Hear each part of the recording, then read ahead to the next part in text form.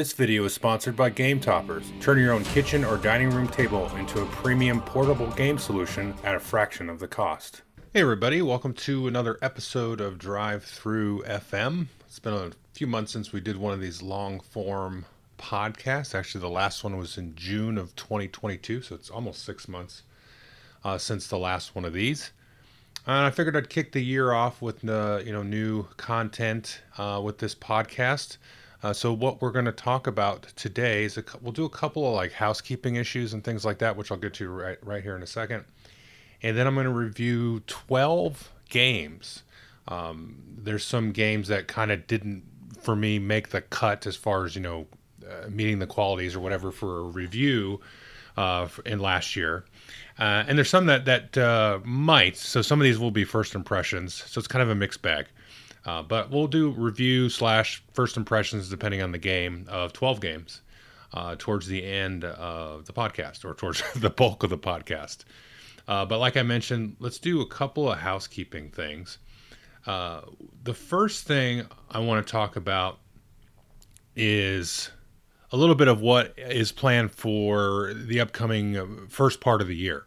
So last year I did a GameFound campaign. And as a part of that, I promised some certain kinds of videos to the folks that backed that campaign, as well as there's a video that I promised to several listeners in general, actually. So we'll start with that one. Last year, I did a review of the 1995 Warhammer Quest, quite a lengthy review there. And a lot of folks, actually, way more than I could expect, asked me to kind of do a breakdown video of everything I did to kind of cobble that together, because it's kind of mostly a DIY project with, kind of built tiles, and I, sold off some pieces of it and stuff like that, and printed cards and all kinds of stuff. So people wanted like a real kind of thorough, exhaustive breakdown of that. And I've been promising people to do that when I get some time. That's going to come here pretty relatively short order, probably within a couple of weeks at most. So that's kind of my next sort of big project idea outside, kind of the normal review. So I'm going to do that. The other one is going to be kind of a video of my room, so to speak, and just kind of the layout of my room, a little bit of like my video making process and all that kind of stuff. People have been asking for that for a while. And that was something I did promise that I would do during my GameFound campaign. So I'll do that. And then also, finally, of course, will be the top 50 videos of all time. That will be coming here, in somewhere between a few weeks to, a month or so. And so we're going to get that done relatively short order. So we're going to do that, top 50 games of all time. And, because that was kind of like the sort of hidden stretch goal I had with the GameFound campaign. And the campaign itself didn't quite get there. It was pretty close, but then Game Toppers came in and wanted to participate and be a sponsor of the channel for a year. And so they came in with some extra funds there. And I figured, well, let's just apply that and pretend like we hit the stretch goal. And so, yeah, Game Toppers actually reached out to me right as before I even launched the campaign, right as I kind of announced the campaign was happening. And then Berkey from Game Toppers reached out. And so he's been more than generous with the channel, with giving me toppers and mats and all that kind of fun stuff, and all kinds of good stuff. So that's kind of the general sort of plan and outlook for some, my non-video review content that's coming up. So we'll do the Warhammer Quest thing, and then the room video, then we'll get into the top 50. And I was kind of putting the back burner on the top 50, especially because I wanted to kind of get through last year, because I did, my GameFound was in May, and the last back half of the year is always kind of hot and heavy with games. So, and I was already kind of playing some games. I'm like, I think this would be in my top 50, but it's hard to say. And so if we do it kind of at the beginning of a year, and it's still within a year after doing my GameFound, kind of thing. I didn't put a date on it or anything, but I figured, well, if I do it at the beginning of next year, then it's still, within a year of the project funding and all that stuff. And this is kind of the quiet part of the board game season, right after Christmas, first couple of months leading up until Origins in June. We'll still have new releases, of course, and Kickstarters and stuff coming out, but the large bulk of games don't come out until, middle summer into the fall and so on. So that was kind of the plan there. The other thing, and I put this in here tentatively, but I have a note to do this at some point, so I figured I would just kind of stick it in here before we start talking about some of the other topics. Well, two things actually. So the first thing is, I'm just going to read this statement because I wrote this to myself and I can't quite figure it out for myself, actually. So if anybody has any feedback on this, I'd appreciate it. So between January of 2020 and March of 2022, last year, I painted over 1,200 miniatures. And in large part, of course, due to the pandemic. And that's an average of 1.5 minis per day over that time period. Now, I haven't painted anything, not a single thing, since March. So it's been the better part of over half a year that I haven't painted a single miniature. And, if you listen to this channel at all or watch this channel, that's pretty abnormal. I usually have stuff that I'm working on. And I don't know if I burnt out on it. I don't know. I'm struggling with it because I get an inkling, but then I somehow find other things to do. So I'm not sure what's going on there. And if any of you ever hit that wall, I mean, it's one thing with playing games. Like once in a while, I get kind of a little bit burned out playing games, but it's for a short period of time, and because playing games is nothing. I could get like burned out, playing a lot of heavy games or something, and then play like Codenames or Ready Set Bet or something, and then kind of get back into it. But that's always a brief thing. But this is since March now, so this is over 6, 7, 8 months, roughly. I think 8 months. And I've had the inkling, but not enough of the drive. So it's like, holy cow! I'm trying to figure out what happened to me. But like, I still play with games with miniatures and stuff, but I just haven't painted anything. Anyway, it's just strange. It's just hit me. So anyway, I don't know if anybody else has experienced that with painting or what happened there. But yeah, anyway, I just wanted to bring that up just because it's bothering me.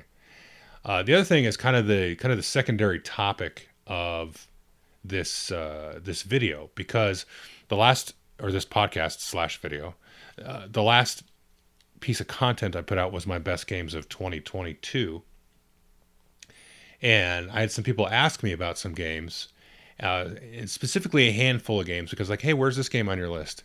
And the games that I'm going to mention now were all like that barely didn't make the cut. Like I really struggled. I mentioned in that video about, the order of things kind of bugs me sometimes in these videos, and the lists, the structure of them and kind of the principles of them bug me. I understand what they're there for, of course, and people have heard me whine about this enough, but sometimes it's hard to like make a cut because not every game is great that comes out every year, but there's definitely a handful, 10, 20, 25 games, that I can consider great games, just because there's a lot of quality out there.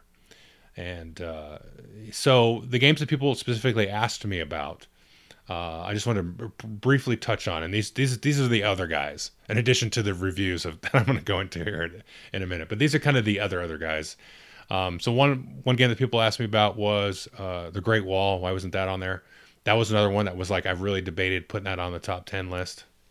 And really, it's a fantastic game. It's like, in a lot of my top 10 lists, I like to have like a good variety of styles of games in there because, like Dark Tower was the #1 game, Oathsworn was #2, Dead Reckoning #3, and those are all kind of big games. They're different from each other, but they're kind of these big expansive games. And The Great Wall kind of fits in that same spot. And The Great Wall is a great game. But I want to have other games in there that just move me in different ways, like Ready Set Bet or Rear Window and stuff like that.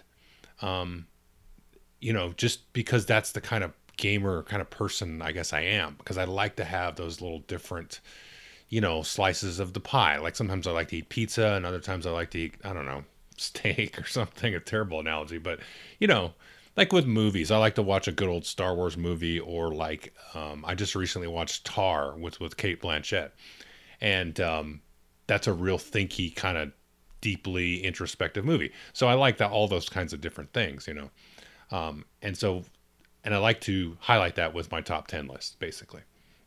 And this kind of goes the same for the next two that people asked me about.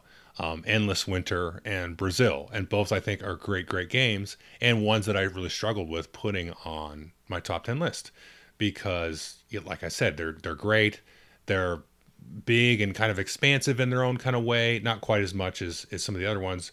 But Endless Winter and Brazil, kind of these real kind of sort of straightforward Euro style games.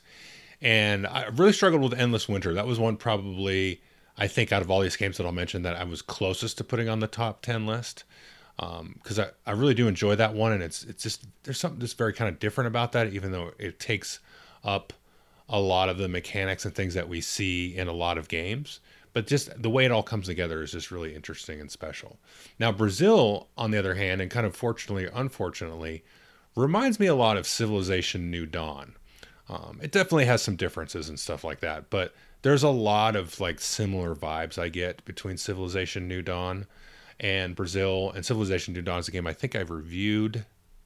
It was either last year or the year before. And that one kind of needs an expansion, in my opinion, to be great. But with the expansion, it's really, really great.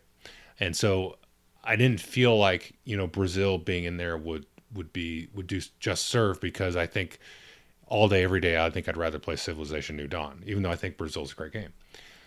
So that's kind of those things. And the last game that was mentioned and brought up a couple of times that I was thinking was going to be on my top 10 list, but didn't end up being there, is Ascension Tactics. And this is one of those that, like, I don't know that I would go back and take back anything in my review, because I still really enjoyed the game. But as I played through some more of the different scenarios, and I played co-op a couple of times with some friends, just kind of kicked the tires on the game a little bit. Like, I still think it's a good game and it's a fun game, but you kind of need to do a little bit of work with it. Some of the scenarios and stuff don't feel like 100% polished and balanced. Like, they're good, they're fine, but I think there needs to be a couple of tweaks on some of those scenarios, and especially like the most obvious one is the first one, where you should probably increase the point amount that is your target number on that scenario, because you go in and play. You have the deck building idea, and you move your troops around and stuff, and like, just, you don't even really get going in that, and it's fine for a first scenario, and it's easy enough just to play and say, instead of playing to 30 points, we play to 40 points or 50 points or whatever. But it just feels like a little bit of the polish kind of come off it. So it's still an enjoyable game, and I would recommend folks at least try it. But as far as like, giving it kind of the, I don't know, kudos of being in top 10 list of the year, I had to kind of bump it off of there. So anyway, that's kind of the other guys. And if you're interested in any of those games, The Great Wall, Endless Winter, Brazil, Ascension Tactics, go check out my reviews for them for some more in-depth stuff. But yeah, again, those first three were just right on the cusp, and then Ascension Tactics kind of fell off a little bit. Okay, so that's kind of enough of an intro. Let's go ahead and take a quick little Donkey Kong break. And then we'll jump into some reviews and whatnot.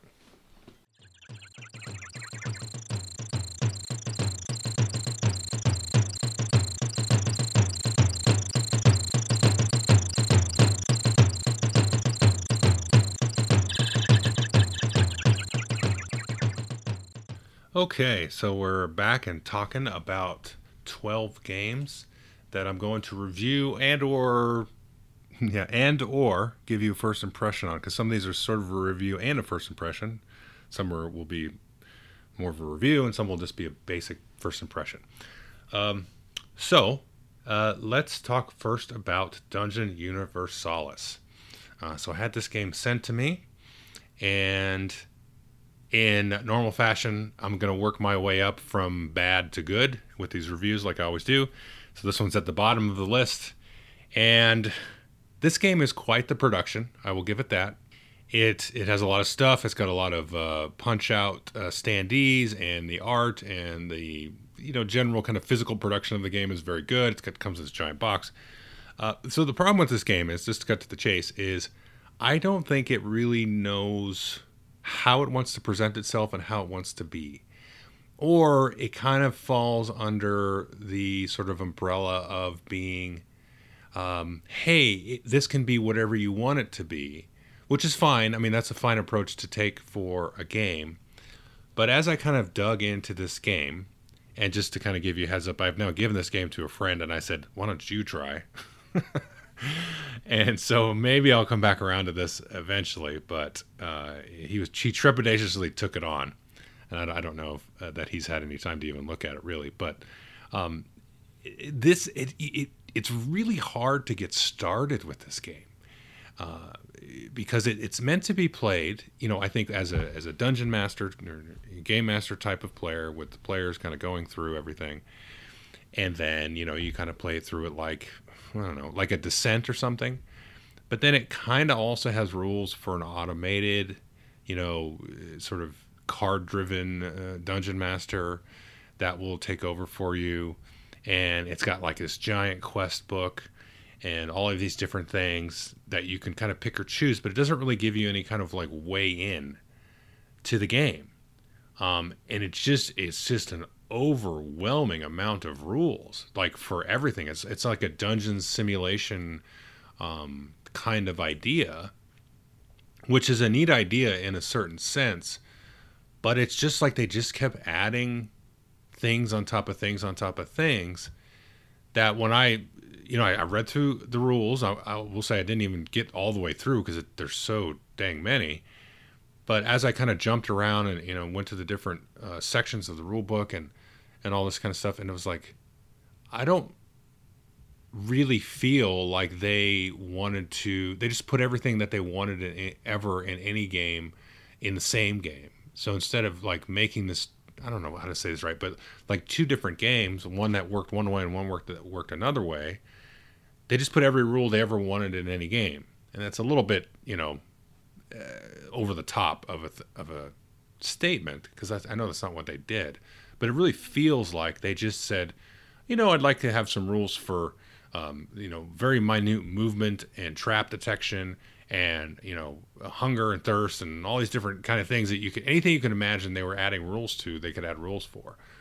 So in that case, I was like, well, I would just rather play Dungeons and Dragons or something, or a full-blown role-playing game or something that had this, and then we could just, if we're just going to do this, we can just use our imagination anyway. But if you want to really kind of, very fine-tooth dungeon crawl with, again, simulation level rules, then I think you got to onboard people into that world a little bit better, and don't just like put a bunch of rules out there and say, hey, pick and choose whatever rules you want. Because I think there's a crowd for that style of game, but I think as a presentation, if I'm going to do that, I'm the type of person that will just break out, something like an RPG, and we can play that instead, and we can sort of feel out how customized we want to make our rules part of the experience. So yeah, this, to me, it's just a big box, and it doesn't really present itself in the cool way that a lot of RPGs were presented, where you kind of go theme first, and then let your kind of experience of that, your expectation of that, drive which and what rules you incorporate. So anyway, so that's Dungeon Universalis. Probably gonna get some guff for that, but I just didn't like the approach at all with that one. And it was a little bit of an expectation game, because I was kind of hoping for like kind of like a really advanced Warhammer quest or something. That's kind of how it had been billed to me by other content creators and stuff like that. So I don't really think that's what it is, though. I think it's just a mess of rules that you're supposed to go pick and choose from, and I just didn't want to do that. Okay, so that's Dungeon Universalis. The next game, similar vibe, is a game from CMON. It's called Trudvang Legends. Really did not care for this one at all. Had some high hopes for it. I had seen a demo of it at Gen Con. I think it was in 2019. Still very much in development at the time. And so it kind of boasted a sort of different take on the legacy style game, where you had these sleeves on the board, on different kind of boards. You'd slide cards in and out as kind of the state of, the world changed. So you might slide like a city card into this region, and it's like a card sleeve like built into the board. So maybe the city gets destroyed or something, and then you take that card out and put a new one in there.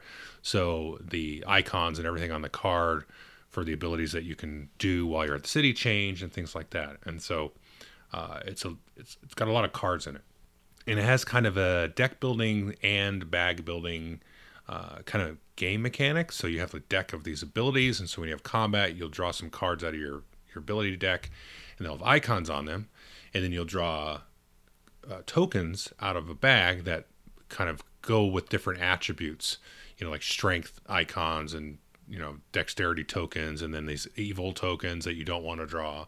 So you kind of draw 3 at a time, and then you assign them to your cards, because your cards has like little slots where you put the icons, and then if you fill up the card, like maybe a card, an attack card needs 2 strength icons. So if you, during the course of combat, if you fill it up, then you get your +4 attack or something.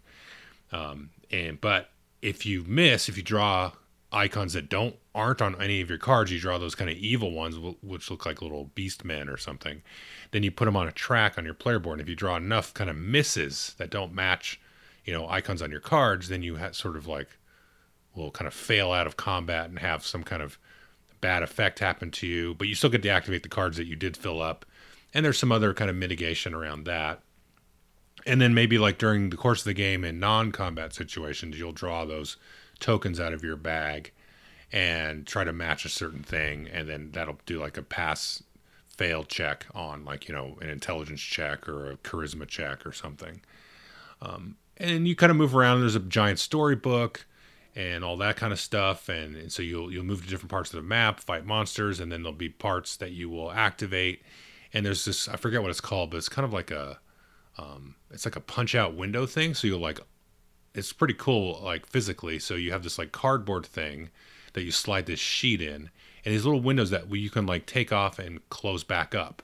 So it's almost like an advent calendar, but you can close it back up because the cardboard like fits snugly. It's a pretty cool little thing. So when you go to a place, it'll say, oh, open up, window G and H. So you open up those windows, and it'll kind of tell you where you can go interact with them. So it's kind of a way of hiding some of that information on there. And maybe it'll reveal, oh, now you've got to go kill this kind of boss monster at this particular spot. So you jump around, you make some choose your own adventure stuff, and it's okay in some degrees, but then I don't really like at all the mechanical part of it with the token drawing and the card deck building stuff. So, I mean, this is an example, like some of the tests that you do, you always draw 7 tokens when you do a test. And it's like, okay, you have to draw 2 strength icons. Well, like if depending on who the character is that's doing it, you may not even have that many strength icons in your bag. And it's just like, and it happened like more than once, And so that's a little frustrating because it sets you back. And then the whole like combat thing, it's too gamey. So it's a little interesting because you have like a fixed deck, I think of 8 or 10 cards to start with. And you only have a certain amount of attack cards and a certain amount of cards that will be like evade or other kind of wonky effects that will mess with the creatures you might be fighting. But in a round of combat, if you draw like all your attack cards in that first round, well, it's going to be hard to fill them up because they all maybe will use similar tokens that you need to slot in there. But then in your next round, you're not going to have any of those combat cards even to use.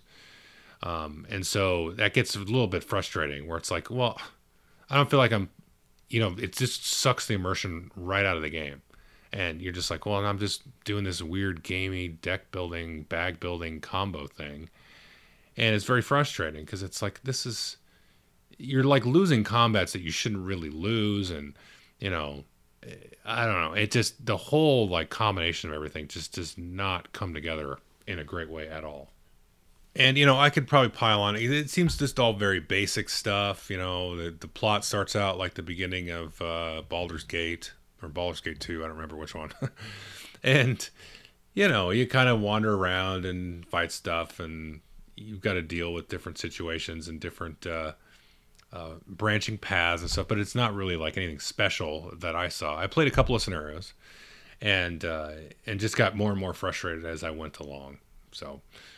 anyway, it's unfortunate. Trudvang Legends, I don't know what it was, but it seemed like it needs to live a little bit more and get developed a little bit more. Something, I don't want a Monday morning quarterback designers because I'm the furthest thing from one. But, yeah, I don't know. Just didn't like. I would not recommend this one at all. Anyway, Trudvang Legends. The next one is Starship Captains. This comes from CGE, Czech Games Edition. There's another one I do not care for. And I think I'm kind of in the minority. I've seen some reviews and stuff come out over the last month or so, and people seem to mostly enjoy it, although not everybody. Um, I think the guy, Mike, I can't remember his last name, Mike DeCilio from the Dice Tower, he kind of expressed similar thoughts to what I had, where I kind of felt like the game is interesting. Like, I was very excited to play it. When I saw the game announced, I was really excited. When I read the rules, I was excited.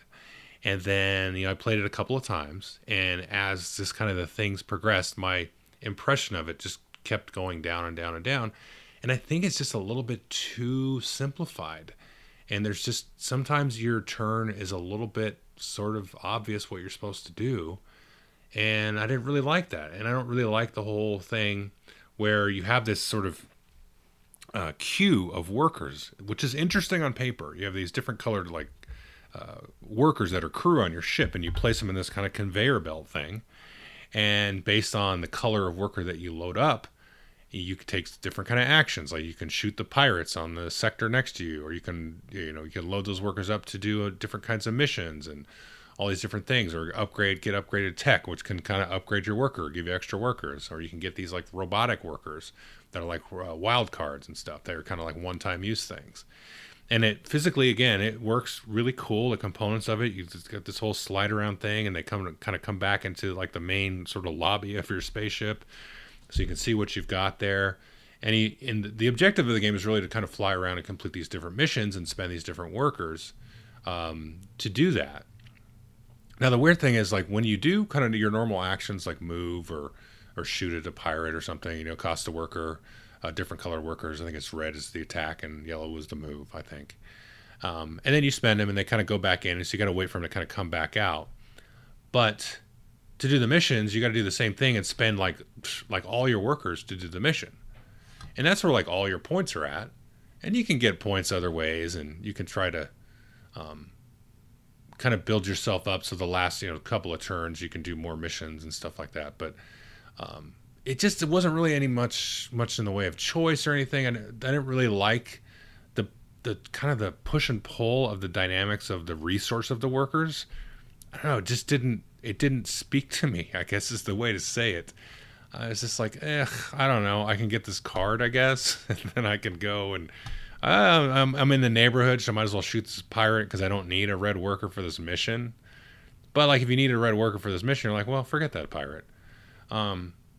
It feels like there needs to be one extra layer to me to make this game worth playing, more than twice, which is how many times I played it. And after the second play, I was like, I don't really need to play this again because it's just going to be the same thing it was last game. There might be a couple of different ability cards and stuff that you can use to upgrade your ship. That might kind of wrinkle it around the edges in terms of the differences between the gameplays, but this wasn't really enough going on in this game to do anything. And I don't think they need to make it a whole lot more complicated either. Because I think that's one of the nice things I thought looked cool about it was kind of a cool Star Trek vibe of a game that was simple enough that you could play it with your family and stuff and not have it be too complicated. But to me, it suffers for kind of its replayability and strategy and all that stuff pretty quickly. And I don't feel like they need to make it a whole lot more complicated to make it, replayable at least, 10 or 12 times or so. But to me, there's no replayability past like second or I personally wouldn't even want to play it a third time, but there's really no replayability much past that. All right, so that's Starship Captains. The next one we're going to talk about is Puzzle Strike 2. And another one I just did not care for whatsoever. Again, this is one on paper. It looks really, really neat. I like the idea of it. So this is kind of a deck building game. The original was, you might call it the original bag building game because it was a deck building game with chips. So you pull chips out of a bag instead of a deck of cards. And it's kind of like the Puzzle Quest, app game where you send gems across to your opponents and, start to smash the gems. It's kind of like you're throwing gems at them in a Tetris way on the video game. So that kind of fills up their little cylinder of blocks, and they have to try to, combo those up and then, build a big combo to throw a bunch of gems back at you and stuff. it's a fun little app. I really enjoy the game. It's been like a decade since I played it, but I remember getting kind of addicted to it on the Wii or something like that. And so this is a similar theme like that, where you're sending gems back and forth with the deck building. But this one is just too bonkers. And I think some people might really like that. But so I played it twice, played a 2-player and then 3-player. And I will say this, I would never, ever play this. You'd have to like hold a gun to my head to play this with more than 2. Because it is just too much of a freaking chaos. You know, so much stuff going on. For a game that's really actually simple, it's just too much stuff to juggle in the air. And then the whole like end game has this weird wonky tiebreaker thing. Gosh, I wish I had the game in front of me. It's very, very wonky, the end game with multiplayers. It's completely dissatisfying. I feel like I don't think it was very well developed either. It just really breaks again the immersion and the whole like point of the game and the theming. It's terrible. You can go look up the rules online and just read it, and then it's no good. But the thing with the 2-player game is that's doable in a sense.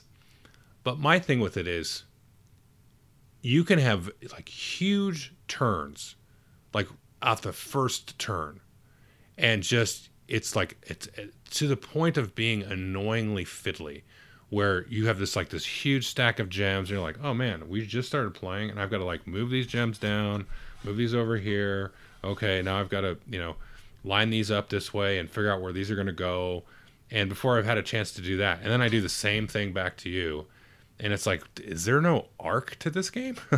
And the rules even kind of allude to that a little bit. There's like kind of an FAQ in the back where it mentions basically that the games can get kind of out of hand.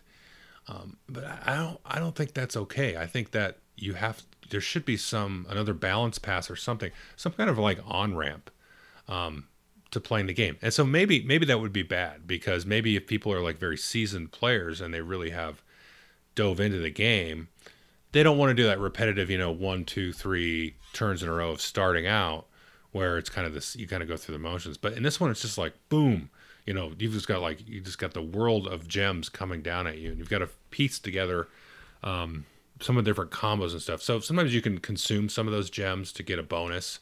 And so you have to be careful about that. But it's just like immediately like this kind of really kind of annoying cognitive load, which then becomes physically fiddly on the board with these really cool gems. Again, the production quality of this is sweet, actually. The art's great. The gems, acrylic gems, and there's like this scepter where like, this is one of my problems with the multiplayer game. So if everybody's attacking the person with the scepter, kind of like King of Tokyo, right?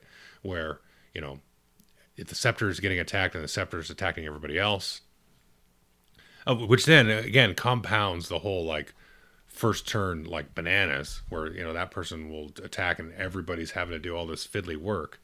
It's just not like a great experience, especially like the first time you play it. And it just feels like you get your hand of cards, and then you're like, okay, I'm going to send a massive amount of gems to my opponent. They're going to do the same thing to me, and it's just going to go back and forth till like some nuance around the edges is going to like, break it through, and, and then kind of, trip the scales, so to speak. Anyway, so that's Puzzle Strikes 2. That's enough of bashing on that one. Let's see. So now we're going to get into some games that has merit for a little while, and then we'll get some that I actually really enjoy. So the next one here is a game called Basket Boss, and this is a game I've been waiting a long time to try. Came out originally in 2009 and then was recently republished by BoardGameTables.com. And it's about basketball, which I love basketball. That's my favorite sport. And this is about basically sort of drafting and building your NBA team with a lot of cool, kind of funny character names that look just like a lot of famous basketball players, men and women. And they have kind of like weird, takes on their names and stuff, like little funky. There was that one game, Dream Factory, from Reiner Knizia, which had like movie stars, but they were like funky names, like Billy Cruz, and they look like Tom Cruise. Different things like that, likenesses, but sort of silly. And so what you do basically is you auction off for the different players, and there's different positions. So you've got the center and the forward and the guards, and they have different colored backgrounds to kind of easily indicate which position they play. And they have skill levels. This is the kind of interesting part of the game. They'll have like a star level. And so when you get like, let's say the Michael Jordan player, he starts off with like, let's say 4 stars out of 5. But then every season you kind of, the cards are these very long shaped things with these different like levels for years. And so there's like 5 or 6 sort of years on them. And so after each season, kind of each auction round, you slide these cards up under your board and the star level will change. So maybe Michael Jordan starts at 4 and then he goes to 5 stars for a while. And then maybe his last 2 years is 3 stars, you know, when he was on the Wizards or whatever. and so all the players have that. And each of the players have like different things. They may start off with like no stars for 3 years and then ramp up, or the opposite. They may start a 5-star, and then they drop off because, you know, maybe that player, you just had a nosedive in their career, got injured. And there are injury cards that you can sort of auction not to take because you don't want to take those, and you have to cover up your best player with the injury card. And there's some other like little role selection cards you can take to give you special powers and all that kind of stuff. I don't know. I really wanted to like it because there is like literally no other basketball game other than Stratomatic basketball, which is, I don't count those as games, that's out there. I don't know of any other basketball game. Now there's a new one coming out called Hoop Gods. I think it was supposed to come out last year, but it didn't come out yet. That's like a 3-on-3 game. I haven't seen too much about that, so I'm curious how that'll work. But this is the only other basketball game out there. There's plenty of like football games and soccer games and hockey games and stuff, like baseball games. But there's no basketball games. And basketball's tough because it's how do you make a board game out of a game that doesn't stop?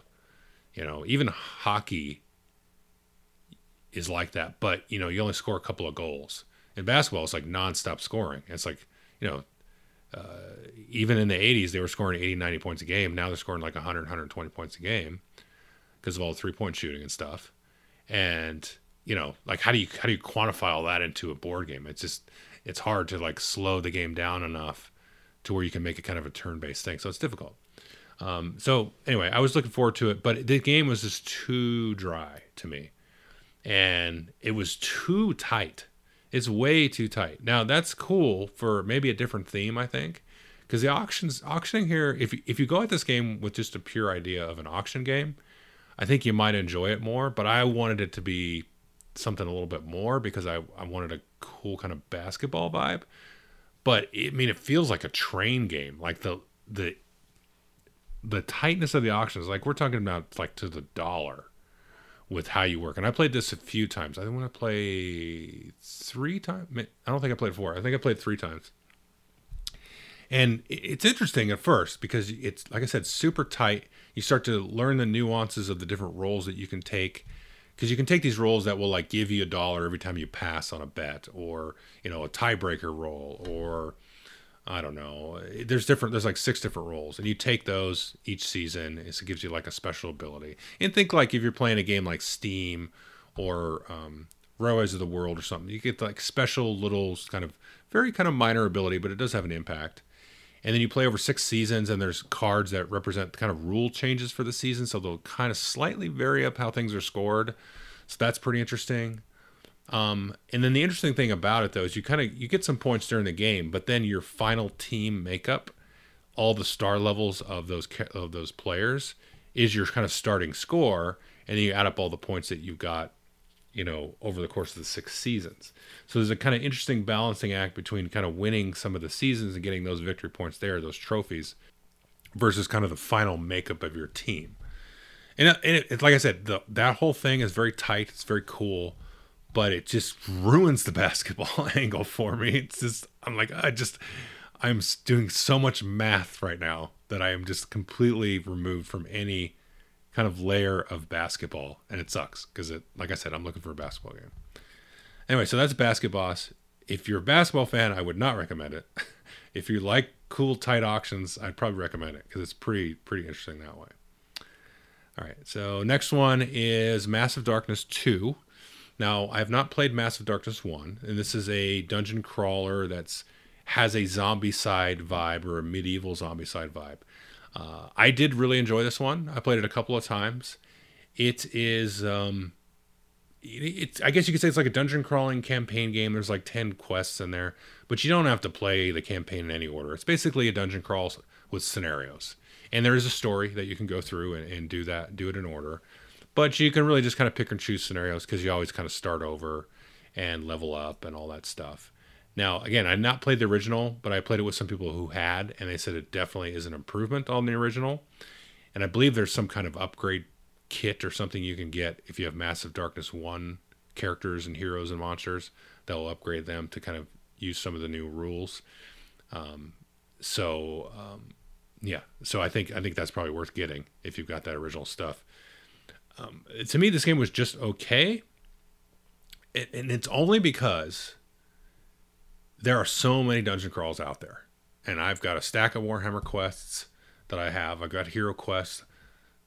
I've got Arcadia quests. I got League of Dungeoneers coming, which I should have mentioned during the Dungeon Universalis one, because after having checked that out, I'm a little bit nervous for League of Dungeoneers because it has kind of the same vibe. But I've looked a little bit more into League of Dungeoneers. I don't think it's going to be quite as messy. But anyway, there's a lot of these dungeon crawls out there, right, that people can get into. And this one just didn't really do anything that's super different. Like I have Imperial Assault still, and I have the third edition of Descent, and it just felt like it did all that same stuff. Like it was just like a good, solid dungeon crawl that I think is fun, and I think I would recommend people take a look at it. But it didn't really stick its head out above the crowd like in any way, and it felt like a lot of these other, come on games. Big miniatures and all this stuff, and you might as well play Zombicide too. I mean, but if you like more of a dungeon crawl vibe, then that's cool. I don't really have anything bad to say about the game, but it was just like, yeah, this is good, and I can't really recommend it because I think there's a lot of other better ones that do just kind of weird, different, quirky things on their own. But I also can't not recommend it because it's a solid game and it's fun and everything works and it clicks together. So that's all I really got to say about that one. That's Massive Darkness 2. I did play it twice. I played it solo and I played it with some friends, like I said. And I think in either case, it's going to be a decent experience. So I would pick it up. I don't know if I'd like pay top dollar for it. Wait for it to kind of go on discount or something, because it's fun. It's good. It's got good components. It just didn't really stick its head out that much. Okay, so that's Massive Darkness 2. The next one is Skyrim. The new game from Modiphius. This is a tough one. This is going to be a hard one because there's a lot that this game does, I think, really well, and there's a lot that it does not do well at all. So let's start with a negative first. The first negative I have to say is component quality, first of all. Now, this is a Skyrim game. The Skyrim is huge. It's a huge IP. And the components are terrible, awful. They are awful, awful, awful. Now you get the box. I think the main box costs like $100, $120, something like that. And then you can get a box of extra miniatures for like $120. And so you get some miniatures with the base box, which is just your heroes. And the sculpts are not good. They're not good. I don't want to hear nothing from nobody about these being good sculpts because they are not good sculpts. And I assume the monsters in the other box are not good either. But you don't get those monsters in the base box. You got like 6 or 7 sculpts in the main box. You get these very, very, very, very, very, very, very, very tiny little diamond chits that represent these big scary monsters roaming the landscape.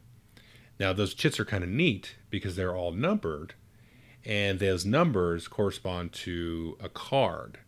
And those cards, you might have like 4 chits for like different types of dragons, or 4 chips for different kinds of vampires or something. But when you fight a vampire, it's going to be a little different than the vampire theoretically that you fought last time, because the little number on the chit shows the different abilities and stats and stuff that might vary slightly. That's cool. I like that. That's a neat thing. But those garbage chits are just garbage. And for like $100 and some, I mean, give me a break. You should throw some more miniatures in there. Now, that wouldn't be such a deal breaker for a lot of the other component quality issues. So it's a card-driven game, and it's kind of similar to Trudvang Legends, where you go through the story, you go through the campaign, and it tell you to pull certain cards, certain numbered cards out of the deck, and that kind of stuff. All of those cards are terribly thin, terribly thin. And they were like all kind of warping. You ever seen those cards that are like just really, they're not like paper. I mean, they're still like a card stock, but they're so bad they kind of start warping. And it's terrible. And there's like few hundred cards, 300 cards in there total, something like that. So if your game is really card driven, it's terrible to have all the cards all start kind of warping and bending. The other thing is like, so if you're counting money and like herbs and stone and different resources that you can get, they're double-sided tokens. They're also extremely tiny. So the money will say, I'll have like a blank side, and on the other side it'll say 5. So you're supposed to take and put them in this little tray on your player board, and then when you get to 5, flip them over. Well, they're so like little tiny and fiddly that it's easy to like, they're so tiny. Like I can't express how tiny that they'll like flip over by themselves. You know what I mean? Like you get those chits that are so tiny that you just be like, oh, all of a sudden I have 25 gold. Which one of these was supposed to be flipped over? Which wasn't? And they all of like the resource counters are like that. To me, that's almost like I don't know. I don't want to go over the top, but that's friggin' unforgivable in 2022 or 2023 to have chits like that. Why can't you just have 1s and 5s and 3s? I mean, again, this is the thing. The game's $100 or whatever. So please, you're gonna cut corners like that on that. That's not acceptable. I don't think that's acceptable at all. And then so the final kind of straw here, which is what stuck this in a podcast and not on a video. I'm going to get to the positives though, because it does have a lot of positives, which is frustrating. So there is a mode in the game, and for the life of me, I cannot recall the name of the mode. It's like the freeform mode, roaming mode. That's what it is. And so the game comes with 2 3-part campaigns that you can play through. And you can play through them multiple times, I expect, because there will be some variation there with some of the world events and different things. And the way the cards work, which I'll talk about in a minute, is cool. So you can do that. Or you could play Skyrim, which is what everybody likes to do with Skyrim, and just play kind of a roaming mode where you kind of go off and do whatever you want. That mode is not included in the base box. There's a couple of pages of rules for that mode. And when I read that mode, I was like, oh, cool. This is going to be like the full-on Skyrim mode. I can just kind of go off the path, adventure around, not be on a quest that's on rails so much. And like, oh no, there's some other deck of cards somewhere that was some exclusive to the Game Found campaign that I don't think you can get anywhere. So, I mean, as somebody that didn't back the Game Found campaign, you would be like, okay, where's this mode at? And it doesn't exist. And it's in the rulebook. And it teases you. I'm like, you're teasing. I have a Skyrim box. The components are not good. And now I'm being teased to play like what I kind of imagine as the full Skyrim experience effectively doesn't exist. Again, that's just no good. That, to me, I was like, that's, expletive. That sucks. So, however, I do want to give the design and the folks that worked on the game design lots and lots of credit, because there was a lot of merit to the game itself. And what makes it so frustrating to me is that because the way that you kind of move around and you level up and the game kind of levels up with you, just kind of like it does in Skyrim, is really, really cool. I like the whole dice check mechanism, how you can kind of exert different resources to add new dice to the pool. The dice itself is really neat because you have it's a 6-sided dice system. You always roll 3, but you can kind of exert either stamina or other resources depending on the type of check or combat or whatever that you're doing to add more dice to that. And you're always looking for like a fixed kind of result. So you need like one of the common results, because there's one result that's just like, it's like on 3 faces. There's another result that's on 2 faces and another one that's on 1 face, something like that. And so you're looking for that. And so based on kind of the difficulty of the situation, you've got that kind of aspect there. And what happens is everybody has like these personal quests that they're on. There's kind of like world quests that can happen. They're sort of outside the scope of the main, kind of storyline. The different strongholds, kind of the different cities, they can start to accrue threat. So it kind of locks them down, which makes it harder to go in and do like crafting. So the game has crafting in it. So you can go in and do crafting. You can spend the different resources. get upgrades and enhancements and stuff for your different weapons. You can go out into the wilderness and adventure out there and deal with kind of little random events that come out of that. You can go into different types of dungeons. There's like, different monster types that are in certain dungeons. And as you kind of go into the dungeons, those things, they will actually kind of level up, because as you get through the dungeon, then you start to take out some of the low level cards. So as you go through, the level zeros come out, then the level ones start coming out, level twos start coming out. And by doing this stuff, that's not part of like the main quest line, you level up your character and you get like all of the different skills. So it's not like classes. You don't have like clerics and warriors and stuff. It's a skill based thing, which is one of my favorite things in video games. I typically, frankly, don't like a Warcraft style thing. I like a Skyrim or Elden Ring or Ultima Online, any Ultima game where you don't have a class. You just have like a sort of a skill point cap. I'm gonna use my Ultima Online reference. You have like 700 skill points that you can distribute, and you can distribute those however you want. Now you can do that dumbly or smartly, but you can really get down and sort of customize your character. And Skyrim's always kind of been about that. And so you have to spend time. The game is geared up, because I actually did try to break this, where when you play it, I think you might get the feeling like, hey, I can rush this. But if you do, you're not going to be leveled up enough. So you have to kind of wander around a little bit anyway to go through and do the leveling up. And the game really kind of reinforces that. And it deals with failure in a cool way with how that kind of works. I don't think you could actually kind of ever fail out of one of the campaigns. It's some kind of like a fail forward kind of idea, which is okay. But for a campaign, I don't really like that. That's kind of why I wanted to play the, kind of the roaming mode. Because if you fail forward, it's just like playing the video game. You just kind of, oh, well, I got my butt kicked going down there. I won't go down that way again until I can level up. And that's cool, because they really kind of captured that sort of free-form roaming essence of Skyrim in a board game, which I thought was really, really neat. And the mechanics and everything really lends itself to that sort of like, hey, go off an adventure, go off and find some quests and do the little side quests and all that kind of thing.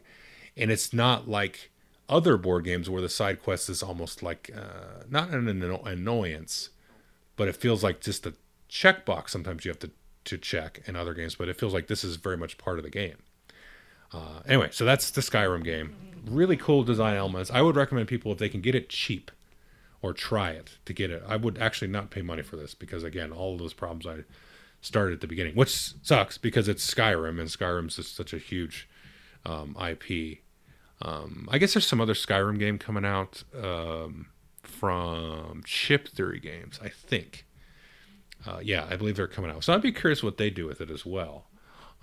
But I just want to, again, I want to give credit to these folks that designed this game, because they really captured the free-form adventure feel of it.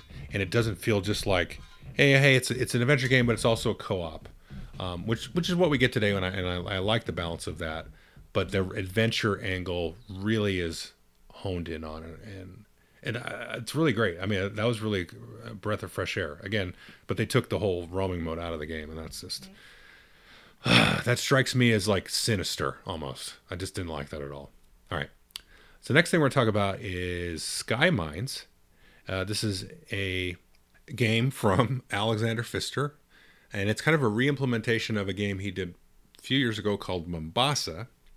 But set in outer space. And in Mombasa, you were not great people. You were going and kind of sort of exploiting the content of Africa, and not in a super great way, and kind of a erasure kind of way. And so they went and re-implemented it, and so now you're doing it on the moon or on asteroids, and you're exploiting a place where nobody exists. So you're exploiting it for resources, but it's effectively the same game as Mombasa.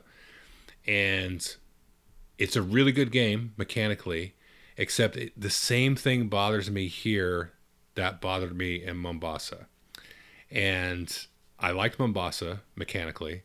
And, how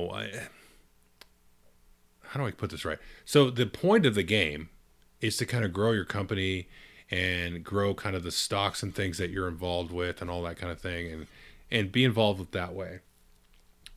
And so you put out kind of these little bases from the different sort of subsidiaries that you're involved with. You kind of grow the values of those companies, and you have investments in those companies, and you effectively sort of colonize or take over in terms of resources the moon. Or there's actually another side of the board that you can flip over and do the asteroids. And so, and that adds a little bit of extra dimension to some of the mechanics there. And I should say there's a little 4-part campaign where you use both sides of the board kind of back and forth. But that kind of is the main kind of thematic thrust of the game. Now you've also got kind of your little player board with your tech that you can sort of upgrade, which are effectively these little tracks that you can push your little tokens up. You have 2 little tracks on your board, and as you push them up there, you can score, unlock different abilities and get bonus points at the end of the game.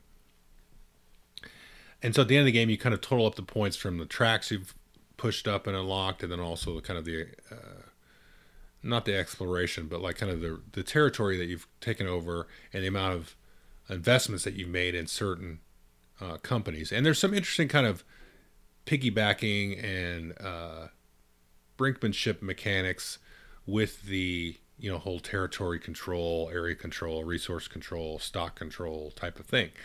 And that feels like it should be, it's important thematically and it's an important thrust of the game, but it's almost like a secondary or tertiary way to score points.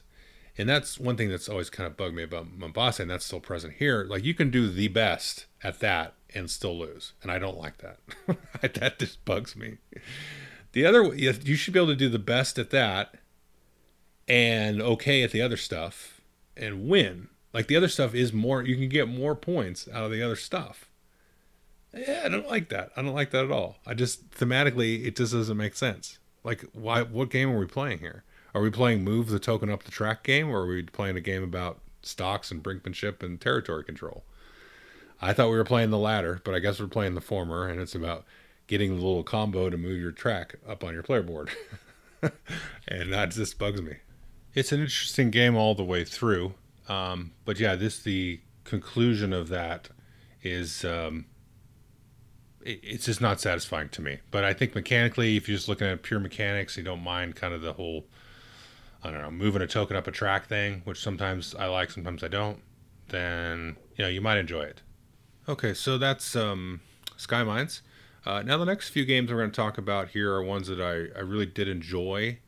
Just for whatever reason, I don't have a copy or whatever. I didn't want to get around to making a video of. The next one we're going to talk about is Frostpunk, which is based on another video game of the same name. And a friend of mine actually has this, and it's really cool. It's a really neat game, actually. It's kind of a survival co-op vibe, which is similar to the video game, where you're kind of this last outpost of civilization surviving in kind of a wintry, post-apocalyptic Iceland. And you're trying to sort of go out and explore and fight off the elements and, deal with all these catastrophes and kind of build up your technology and kind of rebuild or start to rebuild civilization in a certain sense. It's really hard. It's really cool. I've only played it twice. This is one of those where, like, I'd be down to play it again and try to get around to a review of it. Really, really cool. Just it's going to hit you in the face a lot. It's difficult. It's going to throw a lot of things at you that are just going to make it, not seem like it's a fun time. Although, of course it's a lot of fun when that kind of stuff happens. I talked about Great Wall kind of at the beginning of the episode. And this kind of has a similar vibe in the co-op version of the Great Wall. It's just constantly throwing things at you. You're like, how are we going to overcome this? But then eventually you'll find a way. Now, the 2 games I played, we didn't actually win. We came close, but my buddy has assured me that he's beaten the game outside of the games that we've played. So, although he said it was the nail biter. It's just a really cool, cobbled together mechanisms that just work really well together. I've talked a little bit about cobbling together things this episode. And in this case, I think the cobbling really, really works. And it's very thematic, and it's just very immersive, and all the different bells and whistles of all the mechanics just work really, really well. So it's kind of a first impression, but I wanted to highlight it in case I don't ever get a chance to, talk about it in a review context. I definitely recommend folks can pick it up. I know it was a crowdfunding game. I don't know if there's going to be a retail version or whatever. I assume there will be, but it's hard to say. I think it's actually published by the video game publisher themselves, if I recall correctly, which is really crazy because, I mean, I think the only other company I've heard that did that was Riot Games, and they did Mechs vs. Minions, which is an amazing game as well, and another game, I don't remember what, but this is great. I mean, it's great. It's a really, really fun game, and I need to kick the tires on a little bit more, of course. Like I said, it's first impression, but I recommend folks seek it out and try to play it. So that's Frostpunk. And now, kind of on the other end of the spectrum of games here, there's a tiny game called Tinder Blocks. And think of this like a reverse Jenga, or almost like playing Rhino Hero from Haba Games. So Tinder Blocks is a very tiny game that comes in these little tins. And this company makes all these games in these little tins. And what you do is you get a card, and then you have to set up a little configuration of blocks. There's the cubes and little like long sticks and other things, and then there's little tweezers. So you have to set that configuration up. So you might maybe stack a long stick kind of thing on its side, and then put a little block on top of it, and you grab it with tweezers, and you add it to the main pile of stuff. And if you knock anything else on the sort of construction that's been built over the last couple of turns, then you're out. Kind of like Jenga. If you pull it out, then you're out. But then you just leave it as is, and then the next player goes, and you keep playing until somebody's eliminated. So they're unlike Jenga, which just has a loser. There's actually a winner to this. But if you like pick up that little configuration based on the card and you like drop it, you're not out. It's just if you disturb anything that was there before you got there, then you're knocked out, and you keep going. And I will say this has a little bit of a turn order issue, because whoever's going like, fourth and turnover is gonna have a harder time than whoever goes first usually. But it's really neat because it's a lot like Rhino Hero. You try to, because in Rhino Hero you're building these cards, right? You're stacking these cards and moving this little rhino meeple piece up to the top, and you try to set that one up in the most precarious way imaginable, but so that it doesn't fall down on you.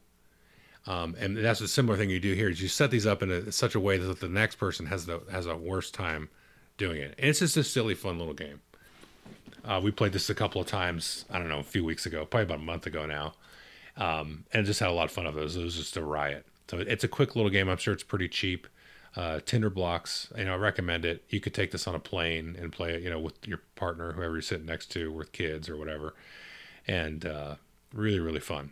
Definitely recommend it. Let's see. Now, the second to last game is a game called Feed the Kraken. And this is a cool game. I have a small caveat for it, but I would recommend folks try this one. And it's fun all the way around, pretty much, until the very end. So Feed the Kraken is kind of like a werewolf, One Night Ultimate Werewolf Resistance, Secret Hitler style game. It's probably the most like Secret Hitler, just in terms of the mechanics. So what it is there's a ship, and there's it's got cool components. There's a board, there's a giant mini ship, pirate ship, and there's like a hex board. You're trying to get from one end of the map to the other. Pretty straightforward. There'll be little islands and stuff you have to steer around, some other places. And players all have secret roles. They're either, part of the evil crew, which I can't remember the name of, trying to mutiny the ship. There is, the straight sailors that are trying to get it to the home port. And then there's also a third faction, which is like the Cult of the Kraken, right? Sort of a Cthulhu-esque type of third faction in this, which makes the game really interesting. And so, you set people up on missions, you nominate people as the navigator. If you played Secret Hitler, it's kind of like nominating somebody as the chancellor. Everybody draws cards, secretly gives them to the navigator, who then secretly selects the one that they actually choose, and everybody can lie about their decisions all the way across. And so you basically, at the end of that, you move either left or right, or straightforward, because they're hexes. And so you're always moving across the board, and you'll get to certain situations at the end of the map where you have to throw somebody overboard. The captain has to throw somebody overboard. And if they throw over the leader of the Kraken cult, which may have accrued extra followers over the course of the game, because there are certain effects that'll come into play that, will convert somebody to the cult of the Kraken. If you throw over the leader, then the cult of the Kraken team will actually win. And so the cult of the Kraken person, the leader, can make either a pirate, a mutineer, or a regular sailor, a a part of the cult. So you might flip a bad guy, you might flip a good guy, which is interesting. Now the only problem is with the game's really fun all the way up to like the very, very end, where you have like a little bit of like a king making thing that happens. And it doesn't like completely discount the whole experience of the game, but what happens is you get to a spot where the ship can only go like one of these possible two destinations. Like there's no chance for maybe one of the teams to win. And so they kind of effectively turn into like a kingmaker type of thing. Or the game does give you the option to kind of bail out of the vote, which doesn't also feel very satisfying because you're just like, well, I give up. Because, whatever team I happen to be involved with, the final outcome of the game doesn't affect me either way. But then you're still like kind of a diet. It's almost like we call it a Diet Coke victory for the team because the other person just gave up. And they still are effectively king making because even by giving up, they're probably icing in and locking in another outcome. So it's really cool and really fun and really interesting and some nice twists on the whole social deduction thing. And the production is lavish and great and lots of fun. And it did elicit a good time. I think we played it 3 times. At least 3 times I've played it. And yeah, just that last end game thing, which I don't think will happen every time, but I think it'll happen frequently because it happened in at least 2 of the 3 games that we played. And it's just a little bit like kind of a disheartening kind of end to the game. But it's like the last, few minutes of the game. I don't know, but it just sours me a little bit. I wish there was kind of a different way. And we talked about some different ways that you could probably correct that. Like the main way that we talked about, and I don't know if this would work because I haven't thought it all the way through, but is to have the dead crew members, because as we go over the course of the game, crew members are going to get basically eliminated from the game. And if you could somehow bring them back in, or some of the people that aren't necessarily involved, and bring them back in and add just kind of another little layer there so that there could be like a double blind, bluff or something kind of element to that last part of the game. That might be more fun. Some people may not like that, but I think that for me, that would be a little bit more satisfying. Like you're playing the game within the game within the game type of thing. That would be kind of neat, but I don't know if I haven't obviously sat down to work out all the wrinkles of that, but that could be interesting. Anyway, so that's Feed the Kraken. I would definitely recommend folks take a look at it, pick it up. It's a lot of fun. Just that end game can be a little bit dissatisfying. So the last one here, this will be very quick. This is actually for Dune Imperium, the Immortality expansion. Now, Dune Imperium was my favorite game of 2021. Still a great game that I love playing. I reviewed the Rise of Ix expansion. Really enjoyed that expansion. That expansion to me is the perfect way to play the game. Now, this expansion, I don't know about this expansion. I will say this. I come down it on here. I like it. It does some neat stuff. I like some of the different cards and deck building elements that it adds. I don't think it's like a required expansion. I feel like the Rise of Ix is a required expansion to me because it just fleshes out enough variability in the card pool and in kind of this different angles and strategies that you can take in trying to win the game, and it adds just enough little kind of nuance and edge and elements and stuff to the game to really just to bring it home to a game I think was already great. And I would actually still go back and play just the base game. It's just a kind of a different dynamic. But to me, Rise of Ix really adds to that. This one, I could kind of take or leave. And I think, especially for a first play, I would never add in the Immortality expansion. And it's almost like the card pool is almost too watered down now at this point. That's kind of we're right at the edge of that, I think. And it may be too watered down. I've played it a few times now, and I like it. And I'm a Dune nut. I like Dune stuff. So thematically, it does a lot of cool, interesting stuff. So basically, there's speaking of moving down tracks, again, this is a situation where I kind of like it, I kind of don't. They have these like weird technology things where you have the Bene Telax, which is part of the Dune universe, like these, like they clone people and stuff like that. And so some of the different technologies and weird things that can go on with that, you have these different tracks for that. and you move down. So and it gives you little bonuses and stuff, extra cards, and sometimes a victory point and stuff like that. So that part's there, and there's special cards that you can only buy from going up on those tracks and stuff that you can't get from the normal row of cards that you can buy with influence. And some of those are pretty cool. They're neat. Like it's just like, oh, this is cool, this is neat, this is fun. And then you have like this fusion mechanic. I can't remember the actual term, the rules book. So you can play one card and sort of fuse it or merge it with another card. And that's cool too. Like, it's just like, oh, that's neat. That's cool. Oh, that's a cool little thing. But it doesn't really, I don't know. It doesn't like obviously improve the game. It's neat. It's fun. But I don't know if it makes it any worse either. Like if somebody said, I only want to play with all the expansions, I'd be like, sure, fine, let's do it. I do feel like it might water the deck down a little bit though. So yeah, like if it were me and somebody said, what do you want to play with? I would say, well, let's just play with everything. Who cares? Because I'm going to have a good time anyway. Like, it's just fun for me. But if I have to take a hard critical look at like the balance and everything, I'd say, we should probably play with just the Rise of Ix. Then, in terms of like balance and strategy, then like, okay, let's leave Immortality out of it and just stick with Rise of Ix. I don't know. I mean, who cares? It's still fun stuff. Like, it's just neat stuff. I don't really care if I win every game, So if things are a little bit funky, then that's okay. And so that's what's it. The expansion is funky. It just adds some funky stuff, and I don't know if if it improves or worsens the gameplay. I really can't tell you. Okay, so that is that for this podcast. So thanks for listening. Any feedback is appreciated. And like I mentioned at the beginning, we're going to have a lot of fun stuff here coming in the next couple of months. A little outside, kind of the normal just review format. So I'm excited to do that stuff. So, okay. Thanks, everybody.